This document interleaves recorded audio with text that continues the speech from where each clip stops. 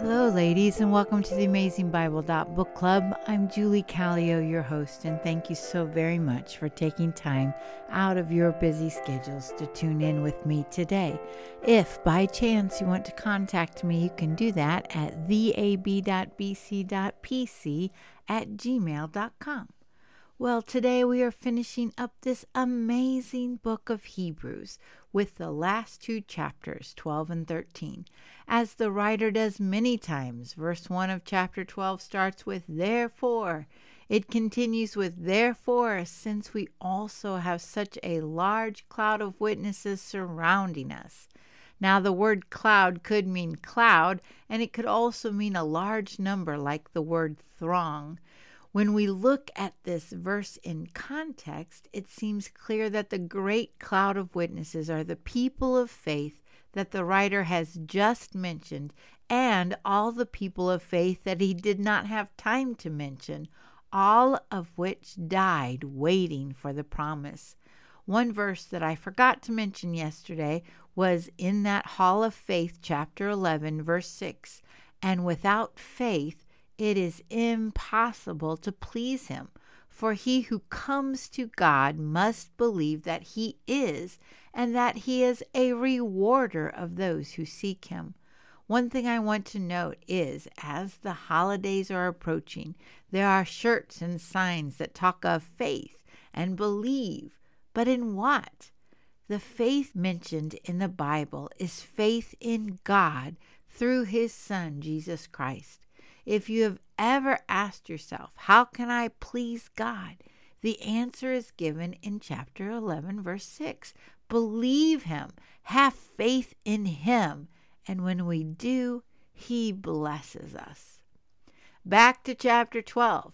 Therefore, since we also have such a large cloud of witnesses surrounding us, let us lay aside every weight and the sin that so easily ensnares us, and run with endurance the race that lies before us, keeping our eyes on Jesus, the author and perfecter of our faith, who for the joy that lay before him endured the cross and despised the shame, and is sat down at the right hand of God's throne.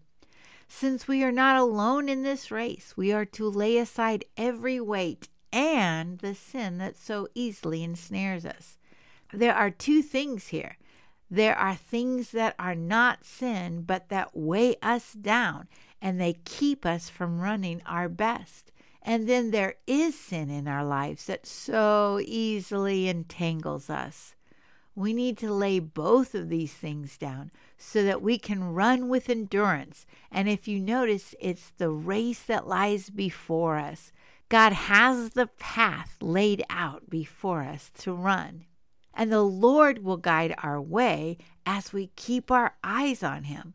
For the longest time, I had the picture of Jesus at the finish line with his arms wide open, ready for me to cross the finish line. But now that two of my sons are runners, and one has done cross country and they both have done marathons, the picture has changed in my mind, partly because those races are so long that you can't see the finish line until you're almost on it. But you can see the runners in front of you. Jesus is the author of our faith. He started it, and he is in the process of perfecting it. He is our forerunner, so he's the runner up ahead that if we can just keep pace with or gain stride with, he will help us get across the finish line. And all those who came before us are on the sidelines cheering us on. You got this. Don't give up. Get up. Keep going. You're almost there. Jesus endured because his eyes were focused above, and now he sits at the right hand of God's throne. Then verses 3 through 13 are words of encouragement to not give up. Consider Jesus, who suffered and died by shedding his blood. Also keep in mind that as a Christian, you are now a child of God, and because the Father loves you, he disciplines you so that you become more like him. So stay strong. Then verses 14 through 17 encourage the reader to encourage others to stay faithful. We are to pursue peace with everyone and to pursue holiness, for without these no one will see the Lord.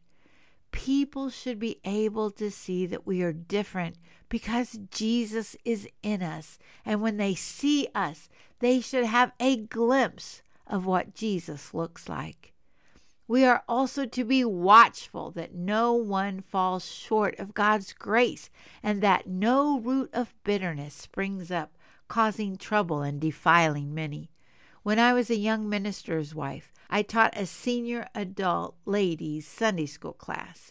They complained about their husbands and everything else for the first half hour of the class period. I would go home many Sundays and cry out, "Oh God, I don't want to be a bitter old woman. I don't want to be a bitter old woman. Please don't make me a bitter old woman."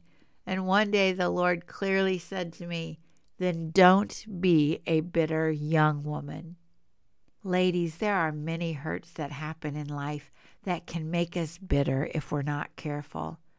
The first step is to recognize it and then work through it with Jesus' help so that it does not take hold of our heart. Sometimes the pain is so great that it seems impossible to forgive and let go. But Jesus is there to help, and just lay it at his feet and tell him, you want to let go of the bitterness, but you're not sure how, but you are willing to let him do a work in you, and then just wait and see what God will do.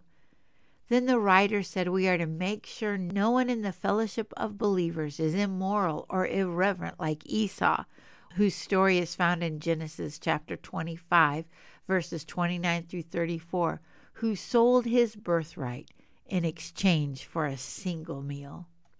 In verses 18 through 29, the writer compares Mount Sinai, where Moses received the Ten Commandments, and Mount Zion, the heavenly Jerusalem.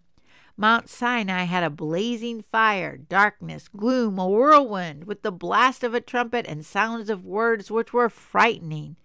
This story can be found in Exodus chapter 19 and 20, and then in Deuteronomy chapter 4, 5, and then 9. Mount Zion is God's city.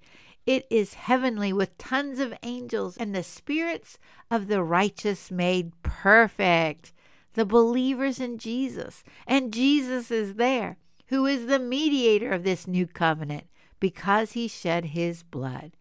Mount Zion is mentioned in the Old Testament in Joel chapter 2 verse 32, Amos chapter 1 verse 2, and Micah chapter 4.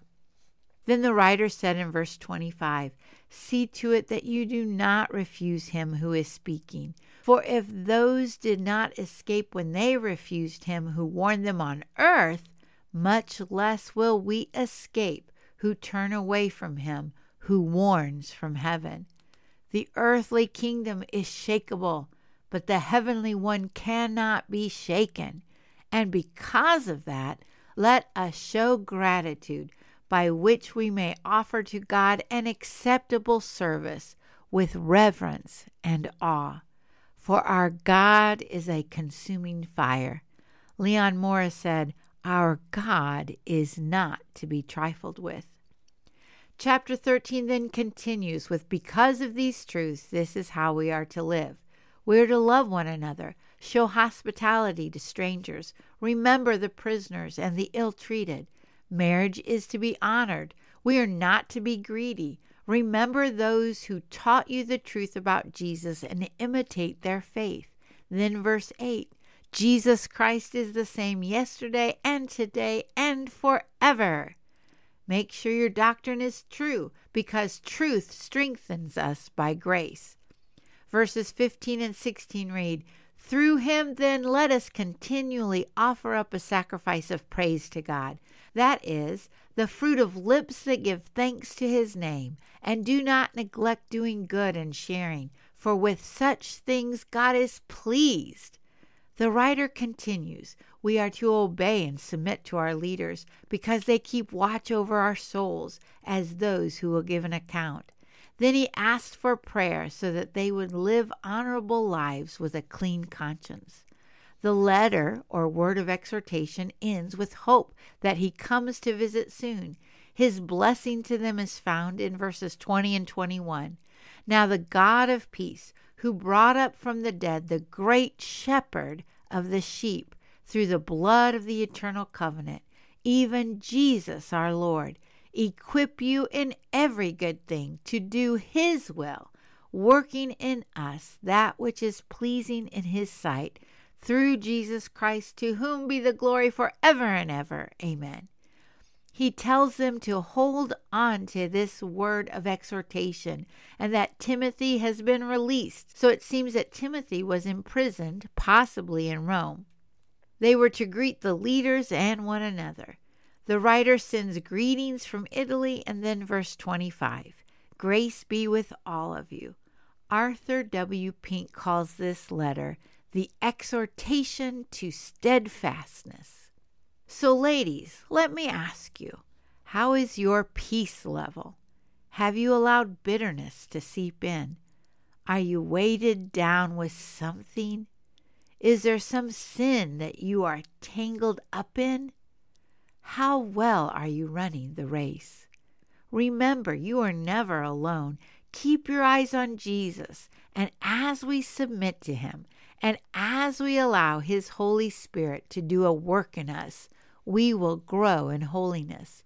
We can start today by singing His praises, giving thanks for who He is and what He has done for us, and then sharing what God has blessed us with to others.